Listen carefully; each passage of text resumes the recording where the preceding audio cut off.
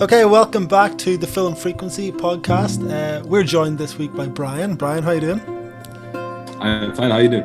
Not too bad. Welcome to the podcast. So this week we're going to do a wee bit of a mixture. It's kind of like a Film Frequency fight mix with the director discovery, because this week it's all about Roland Emmerich, and we're going to be chatting about a little bit about his movies, and we're going to be doing a film fight where I'm going to be the adjudicator, and we're going to listen to Mark, Ross and Brian tell me exactly what they love about his movies and why they think the specific film is the best of Roland Emmerich. I need to stop saying Emmerich. It's Emmerich. There's no itch in there, Corey. Emmerich. Right. No problem. Okay. Brian, do you want to maybe tell us a little bit about yourself and what your favourite film is, or maybe favourite few films if you don't have a number one? Yeah, I never have. I've never could have chosen a number one. But a little bit about myself. I live in the Netherlands. I'm a friend of Max. He has been here as well. Just love movies from a young age. It was a family thing, you know, watching movies, watching TV series. That just expanded, and I also did a study called Media, Information and Communication. But halfway the study, they started to rebuild it, and it became more commercial than artsy. So I was like, yeah, I'm not here for that. So I quit that, did some other things, and thought I'll just give movie making a go on my own. I know, I mean, you just need to write one script that gets an Oscar, and then you're done, right? Yeah. Good Will Hunting. 100%. I'm still looking for my Good Will Hunting, but I love talking about movies, analyzing them. Mark's going to start off and give us a little bit of a backstory on the man himself. Mark, what do you know about Roland Emmerich? So, Roland Emmerich, he was born in 1955, and he's a German film director, screenwriter and producer, which you wouldn't expect. I thought for a while he was American, given his filmography. Clearly he's a wannabe American. His films are mostly Hollywood productions and have made more than $3 billion worldwide, with over $1 billion of those dollars in the United States, making him the country's 15th highest grossing director of all time. And I think he really, he came on the scene in the 90s, but it was really the midway through the 90s when he released Independence Day in 1996, I think, that really everyone kind of sat up and took notice of who he was, and since then he's been doing a lot of films up until present day, where it's been a lot of big disaster films, big blockbuster films anyway, and obviously all set in America, because it just wouldn't be a Roland Emmerich film without that. Yeah, so we're going to be doing a wee bit of a Film Frequency fights. Now, I couldn't quite decide which one was my favourite, so I'm sitting out this week, and we're going to have Mark, Ross and Brian tell us which ones of his they like the most. I think if I had to say just before we start, I'd say maybe Godzilla, even though it's probably one of the least, the lowest rated. But Mark, tell us what your choice is and why it's your favourite film. So my choice is his film in 2009, which is 2012. It's his biggest, in my opinion, and I think you should probably agree as well, even if you're not a big fan of this one. It's his biggest disaster film of the lot. It's as big a disaster film as any disaster film has went. I feel like you can't really push the envelope any further than what 2012 goes. And I think he kind of builds on one of his other really good films, The Day After Tomorrow. Really notches that up to like a 15 on the scale sort of thing, from like maybe like an 8 or 9. And it stars John Cusack as the lead, and it's basically the end of the world. It's based on the loose prediction that the world was going to end in 2012. Have you heard of this before this? Like, do you remember there was like a phase in the late 2000s where everyone, I can't remember if it was who was predicting it or what. It was the end of the Mayan calendar. It was the end of the Mayan calendar. The world was going to end in December 2012. And then, well, surprisingly, they didn't get it right. Thank God they didn't get it right, because if it ended up like this, we would all be done for. I've actually got a story about that. I was in college at the time on the date that it was supposed to happen, and we had all the students had got this like countdown thing that someone had made online, and it was like a countdown timer, and basically whoever had made the website, once it got to 0, like the screen all started to go all fuzzy and stuff, and everyone in the class laughed except for the teacher, who literally looked like he had just seen a ghost because he thought something really bad was happening online, or the world was starting to collapse. Which I'll never forget his face. So he actually bought into the hype then? Yeah, for like 5 seconds, and then he clearly noticed everyone else pissed themselves laughing. Yeah. It was, for me, the only time I've had something like that was the Hydrogen Collider. Do you remember when they activated it for the first time, and they said there's a small chance that we may just end up opening up a black hole that sucks the entire Earth in? And I remember very fittingly being in physics class, actually, in while that was happening. So yeah, big disaster film. Think it's very, very underrated, and it's the perfect popcorn blockbuster, honestly. And there's some incredible CGI. It's such a good ride. Yeah, Mark. Now this came out in 2009. Have you watched it since? And does the CGI still hold up nowadays? I have watched it since, and it still holds up. Yeah, he was at the very peak, and this is the type of film to watch in theaters. To really get the full impact of 2012, you would want to watch it in cinemas. I'd love them to do like a 10-year anniversary or something for this next year. Maybe, let the dust settle with the pandemic before we kind of go back into like a end of the world type scenario film again. But I think they should do an anniversary for this in the cinema. So, Brian or Ross, do you want to give your 1 point against Mark why you don't think that is his best film? Or if you've anything negative to say about 2012, the movie in general, please, the floor is open to you guys. Ross, go ahead. Well, I think Mark sort of you sort of undercut it yourself by even beginning with the fact that, like you said, it is similar very thematically to his previous film of The Day After Tomorrow. So essentially, yes, you're right, it's bigger and it's more bombastic, but the exact same story threads are there, and I also feel that you have that while also losing some of the charm that 2012 had. I didn't feel anything for any of the characters. There's not one likable person in that entire movie, and I think that it's basically just a rehash trying to one-up himself from what he did before, and I don't think he brings anything new other than some more spectacle and desire. So in that sense, I don't think it really adds anything to his canon of work. Can I repeat? 1 second, Brian, do you have anything to say about 2012? Yeah, actually, didn't think of it that way, but you're right. It's just Day After Tomorrow on steroids, and I appreciate Day After Tomorrow even more. Nice. After the film. It's the same thing like Independence Day and Resurgence. I'm like, really, what the fuck are you doing? Who doesn't like steroids? Yeah, of course. But having said that, I saw the movie 2012 4 times in 2 weeks. Wow. Because it is a cinema movie, it's just on a really big screen, everything going to shit. Yeah, it's perfect. It's we don't get enough of It's a cinema movie. Once you take it off the big screen, it has like reduces its impact factor by like half. It's nowhere near as impressive when you're sitting watching it on like a TV, no matter how big your TV is or how good your setup is. Nowhere near as impressive as it is on that big screen. So therefore, it has a shelf life. Whereas I would argue some of the other items on this list absolutely can be watched on anything.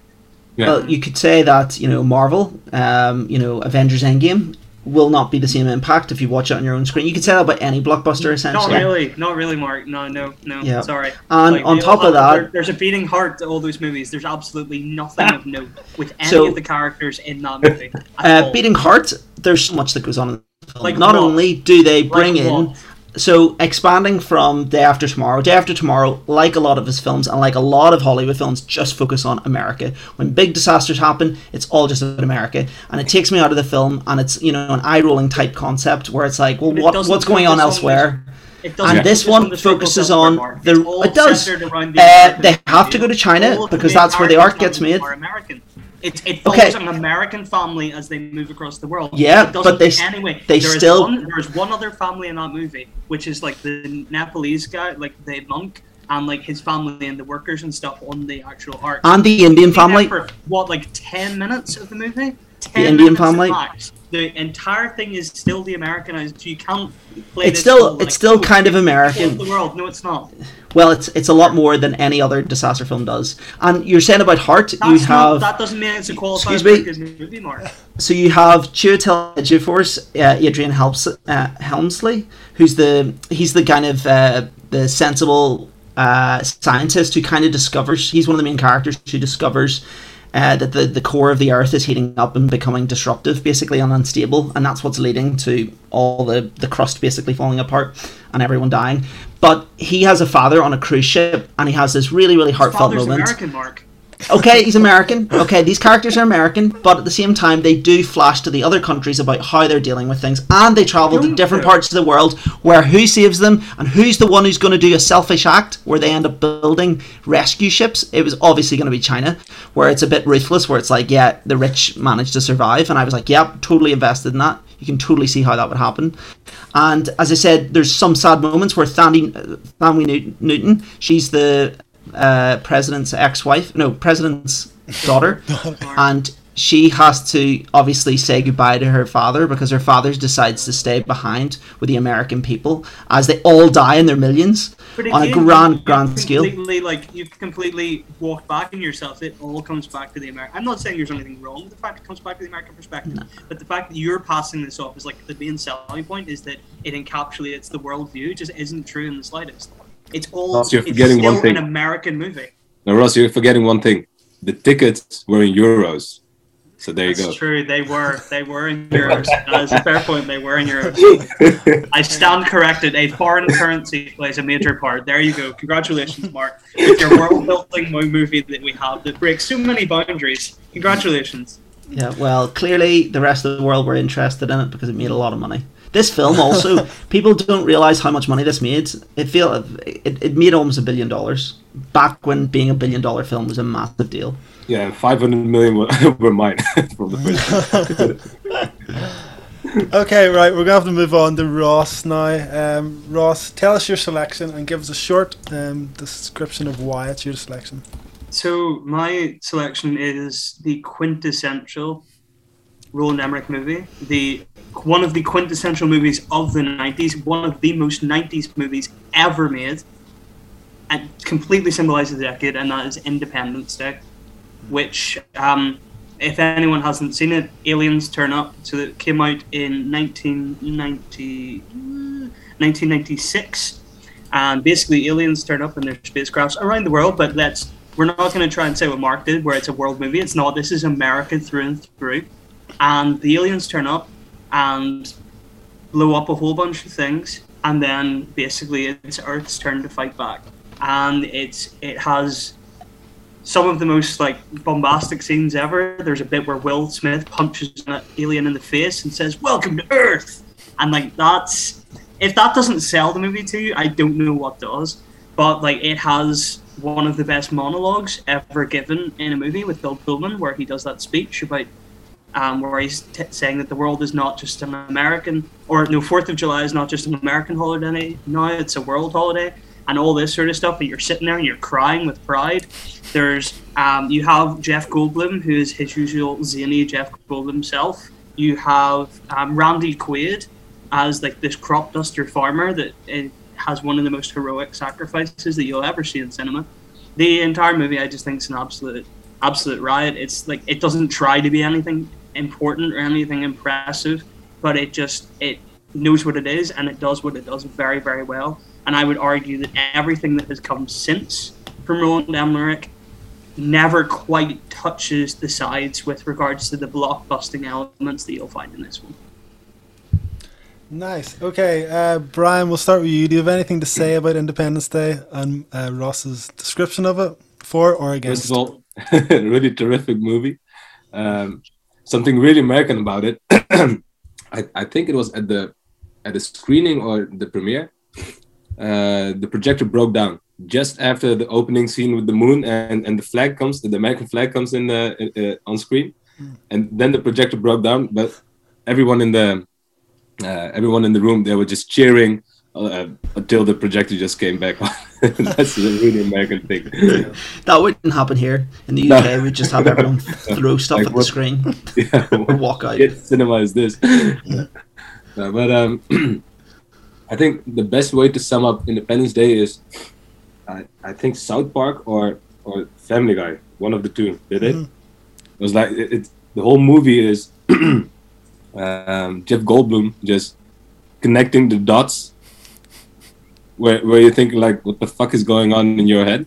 How are you getting there? And that's the whole movie for me. Like, what is happening and how are you people getting there? But it's a good movie. Is he the one who comes up with the discovery of the shield? I remember that was like, everyone's like, why can't we hurt them? Why is it just like our missiles just not working? And then someone's like, oh, they've got a shield. How do we act? And then who is it? Jeff Goldblum who works out how to deactivate it. I'm pretty sure he uses like a computer program that he runs on like Microsoft 96 or something. That like it's just and somehow that manages to work. But the point is, Mark, like these movies aren't made to be like taken seriously. They're meant to be fun, like good blockbuster popcorn flicks, and it's completely what this movie is. I will agree that it is like meant to be that don't take it too seriously type film. It just feels a little bit like to me, I prefer a more heavy weight when you're dealing with the end of the world in a film, and this one here I like because it is that kind of tongue-in-cheek type thing. But once you've seen it once, I feel like you don't really want to see it again, and it just feels a bit like it's the Will Smith movie. It just feels like there's too much Will Smith in it. I have several rebuttals for what you just said. Number one, thank you so much for allowing it to be that. I'm sure that was the director's intention, that you would one day allow it to be that. Number two, you're saying that like you want more weight as opposed to what in 2012? Where is the emotional weight in that movie, Mark? There's none. And you're saying it's the Will Smith train. Of course it's the Will Smith train. That was what it was sold on. That is what it is. And it never tries to be anything different than that. And I think that's important. I think it knows exactly what it is and it plays into it. And then on top of the fact, at least 2012 doesn't have a horrific sequel that then taints the original. Because really, as much as you say that they're separate films, the second Independence Day, the Resurgence, wasn't that what it was called? The Resurgence? You can't nail that onto Shocking. This movie. Yeah. You can, because all the cast returned apart from Will Smith. I know so many people that haven't seen that second movie and are happy enough just to sit with this first movie as it is. You don't need they should. to as a player. Are you telling me if 2024 or something came out tomorrow that you would just be like, oh no, it's fine. It doesn't have any impact on the original, that suddenly that would make sense? No, they're completely separate entities, and I don't have to justify or defend that movie because it's trash. Yeah, Mark, I'll not accept that, I'm afraid. Sequels need to be taken with their prequels. I think so. Not in the slightest. Absolute bullshit. Interesting. This is more heated than I expected at this point. Especially when the same director comes back and writes a sequel as well. Yep, it's the same director, and everyone was the same cast. Like, all the cast came back apart from Will Smith. So really, that was very much... And they make reference to who Will Smith was, who his character was, his son was in it. Liam Hemsworth shows up, I'm not even sure who he's meant to be. The president shows up again, and like, he's back, and I think he's meant to be crazy or something, I can't even remember. Or the guy with the... Isn't there... You know, the scientist who gets infected with the alien? He comes back to life from somewhere. Brent Spiner comes back, aka Mr. Data from Star Trek Next Generation. Makes an appearance, and it makes no sense, and it doesn't feel like it's anything to do with this because he definitely dies in this movie. So it is a complete rewrite, and it means absolutely nothing to this at all. So this is a mute point that you're going to keep harping on, but that's fine. Yeah, I would like Roland Emmerich to come out and actually say that he distanced himself from this, and then I will then say it's not a sequel. If he does that, then I'll accept That's not what we're arguing here. No, I'm not arguing for Independence Day Resurgence. I'm arguing for Independence Day. So let's draw a line under that and carry on. Mm-hmm. Okay, moving on. Brian, what is your movie? Tell us a little bit about it. It's Stargate, and I watched it again yesterday. Nice. It is kind of a B movie. I'll give you that. I'll be the honest fighter here. It's a B movie, but if you look at it from a different point of view, it's his most successful movie because it spawned like 3 series, a whole franchise. a whole own thing on in Comic-Con and all that. Its own con. I think there's a Stargate con somewhere, probably. Stargate SG-1 had 10 seasons. Atlantis had 5, and Universe had 2. Wow. I would say that's a pretty successful franchise, right? Yeah, too right. So in that spirit, it's his most successful movie. But on the other side, if you look at it, it feels like a B movie. It's a bit written like a B movie. It's directed a little bit like a B movie. And actually, the weird part is he wrote it with Dean Devlin, and that guy can write. I know he can write because he has written good movies. But I don't know what went wrong there. I guess it's more the world that they built than the movie that they shot. That was it. But it's a stellar cast. It's like James Spader in there. Also the crew as well. The guy who does the creature design for the movie is a production designer on Batman v Superman and Justice League. So it's like big people in the industry, and I seriously don't know how it failed. I think it's Roland Emmerich's own fault because of his directing. But yeah, but it's a good movie. It's not a really shitty movie. It's an okay movie. Is it good with beers? Do you need to be drunk for it? Yeah, like at least tipsy. At least tipsy. It's not the movie. Yeah. So Mark and Ross, have either of you saw Stargate? Yeah, so I quite enjoyed the TV series. I admit I'm not as knowledgeable about it as I probably should be. I haven't seen all of it. I've just seen a couple of series of SG-1. But to me, like you said, I think it for what it is it's very fun, and what it's produced is fantastic. The lore is obviously there that they've been able to mine an awful lot of it from. But I think you're right, like it does have a certain B-movie quality to it, and I think I watched it back recently and it doesn't hold up super well in parts. But I'll give it to you that I think the acting is very, very good. Kurt Russell and James Spader together, I think, really served very, very well. So I think on the merits of what it produced and like as a product of its time, I think it's quite good, but I just don't think it really stands up today as well as some of the other movies in his back catalogue. Yeah, and I think it's a stepping stone for him as well. Yeah, absolutely. I will say it's the one. I think it's the first film that kind of introduced me like Interstellar, like people teleporting through different timelines and stuff. I think which I really loved it for that. But I think I watched this really young. Like I might have even watched this in school. I think I remember watching this in school, weirdly. But yeah, it's not bad. I see Dean Devlin. So yeah, he's basically been the writer for most of Roland Emmerich's films, but and then he went and decided to try and direct himself, and this has happened to so many writers. Clearly, writing and directing can be very, very different. He made the 2017 Geostorm. Has anyone seen it? No. Not yet. I didn't watch it. Up until recently, I genuinely thought, like, whenever I saw that on like being advertised, I was just like, oh, Roland's back at it again. Good for him having another crack at the whip, and genuinely thought that was one of his movies.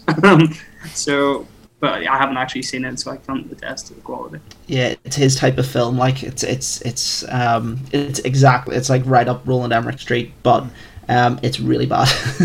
Like far worse than Roland Emmerich stuff. So yeah, don't advise watching that one. Okay, so that was everyone's little bit on their film. Some discussions a bit more heated than others. But Mark wants a closing statement. So everyone, let each person do a closing statement without any interjections. Mark, seeing you wanted a closing statement, you can go first. Okay, first things first. Ross, you are wrong.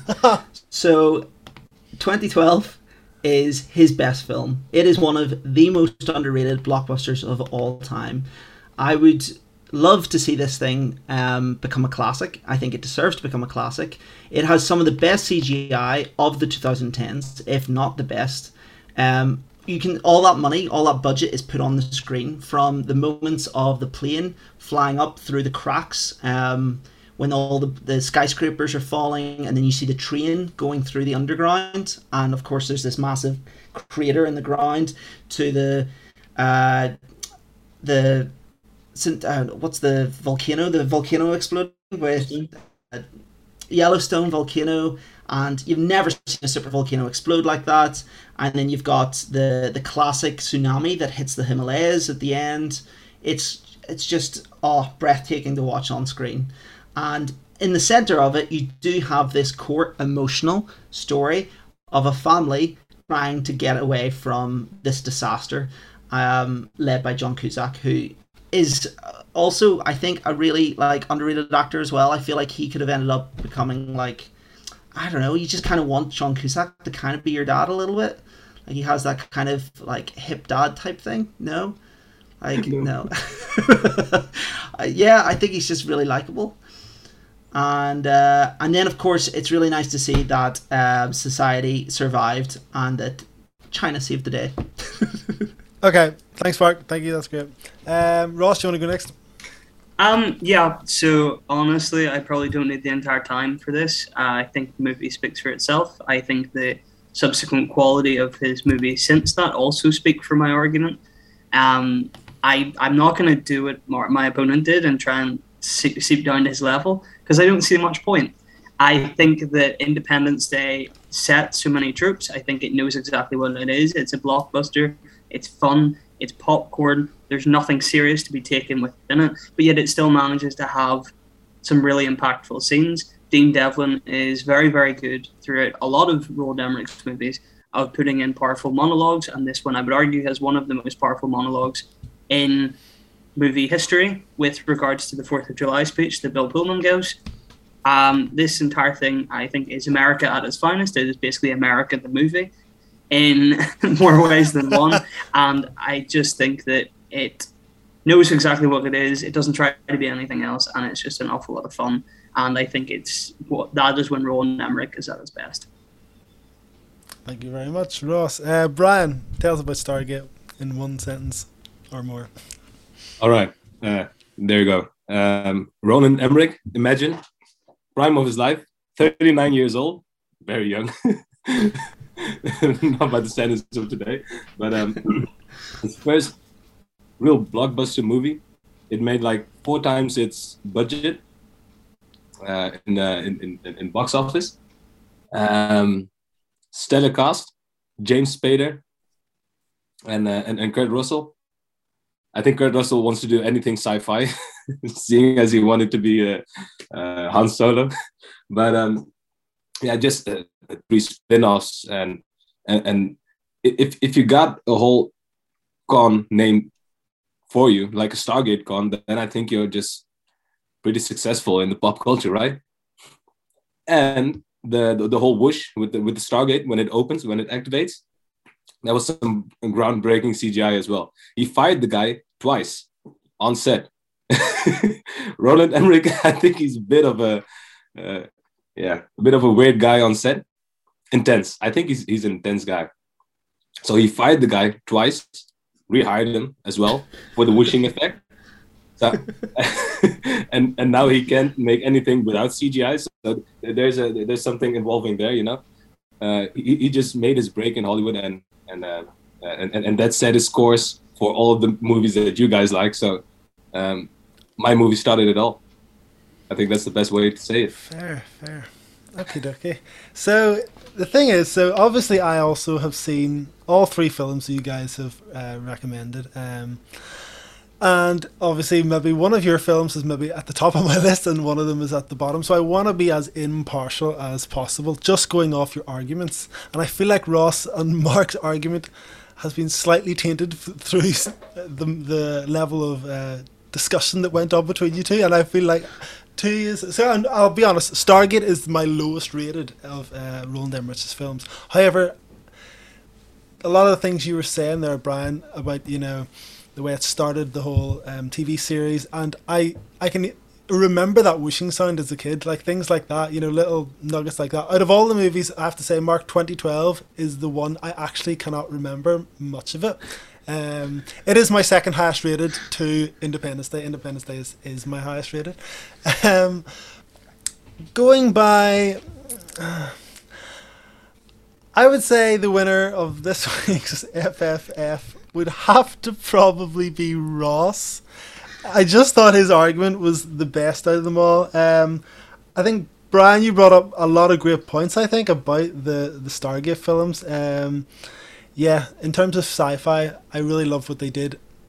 I think 2012 now has just been tainted because so many people hate it so much as well. For me, Mark, I enjoyed it as a kid, but yeah, I think the winner would have to be Ross, because it is one that I really enjoy. And the argument for some of the characters, the heart in it, we were mentioning before about the farmer sacrificing his life, and Will Smith joking around with the aliens. Definitely, it is the most memorable of all his movies. So yeah, I'm going to give it to Mark. I'm going to give it to Ross, not Mark. Plot twist. No, I'm going to give it to Ross for Independence Day, and I'm not going to give a second or third because I don't think I can't see a clear runner-up between you two. But yeah, congratulations, Ross. Thank you very much. You're the winner for this week's FFF. It was the easy choice. I understand that. What? Just very quickly, what would be your second choice if it wasn't the films you choose? Mine Mark? would be Day After Tomorrow. Ross? Maybe The Patriot. I think maybe The Patriot. What about you, Brian? Yeah, Mark took mine. I was just getting his filmography. Again, but yeah. No. Day After Tomorrow. If not Day After Tomorrow, then I guess Godzilla. I didn't even know he did it until I started researching it. Yeah. He has done like the most weird collection of movies that you wouldn't say. Like if you watch a Christopher Nolan movie, then you can understand. Yeah, that's a Christopher Nolan vibe. Only with disaster movies, I can guess a Roland Emmerich vibe, but not in everything. Like The Patriot, would have thought such a good movie would have been made by German wannabe America. What the fuck? That's the real American. I was about to say, Patriot. I think the fact that it has America so heavily involved as a major theme in that movie is instantly like, oh yeah, this is Roland's territory. We were saying during the break that it has to be the most American director ever, and he's not even from the country. Like I can't think of more like Star Spangled Banner awesomeness in terms of movies than his movies. I can't think of anyone who's emphasized it as heavily. Michael Bay, Michael Bay, because I'm sure he must have been in the ring for Captain America director when they were first picking the Captain America Don't director. think so. Don't. Roland Emmerich's Captain America. That would be something. That would be God. But Godzilla was a good movie. It was a good movie. Yeah, it's one that's like so lowly rated by everyone else, but it's definitely the one which is my guilty pleasure. Like I love Godzilla. We've talked about this in the podcast before. Like I had all the toys when that movie came out. I probably watched it about 20 times. It was a good one. It probably would have been my choice if I had been involved, even though I'd previously said Independence Day. Have you heard of his upcoming film? What do we got? He's got in development. So he has this new one that's in post-production, so it should be out next year, called Moonfall. This is the next film to, I believe, Independence Day Resurgence, so hopefully he can redeem himself here. And it's in Moonfall, a mysterious force knocks the moon from its orbit around Earth and sends it hurtling on a collision course with life as we know it. Dear God. However, apparently, I remember reading somewhere, it basically, it turns out all astronauts need to go into space, and then they go onto the moon, and then they realise it's not the moon, and it's some sort of conspiracy theory or something. Halle Berry is the lead. So she's making a resurgence. That'll be interesting. Michael Pena is in it as well. Wow. What's happening here, man? How the hell does this guy get all these... What's his face? Sam? Game of Thrones is in it? What? Yeah, this sounds John great. Bradley. Okay, I'll be watching I love this. the cast. Dude, Donald Sutherland is in it as well. God. When is this due out? 2022. Nice. So that's us for this week. Brian, once again, thank you so much for coming on. Yeah, no, thank you for having me. And we will be back next week with our last episode of this season, which is going to be a discussion between the two Blade Runner films. Isn't that it, Mark? Yeah. So I'm looking forward to that. Best. Which one's best? So thank you very much for listening, and we'll see you next week.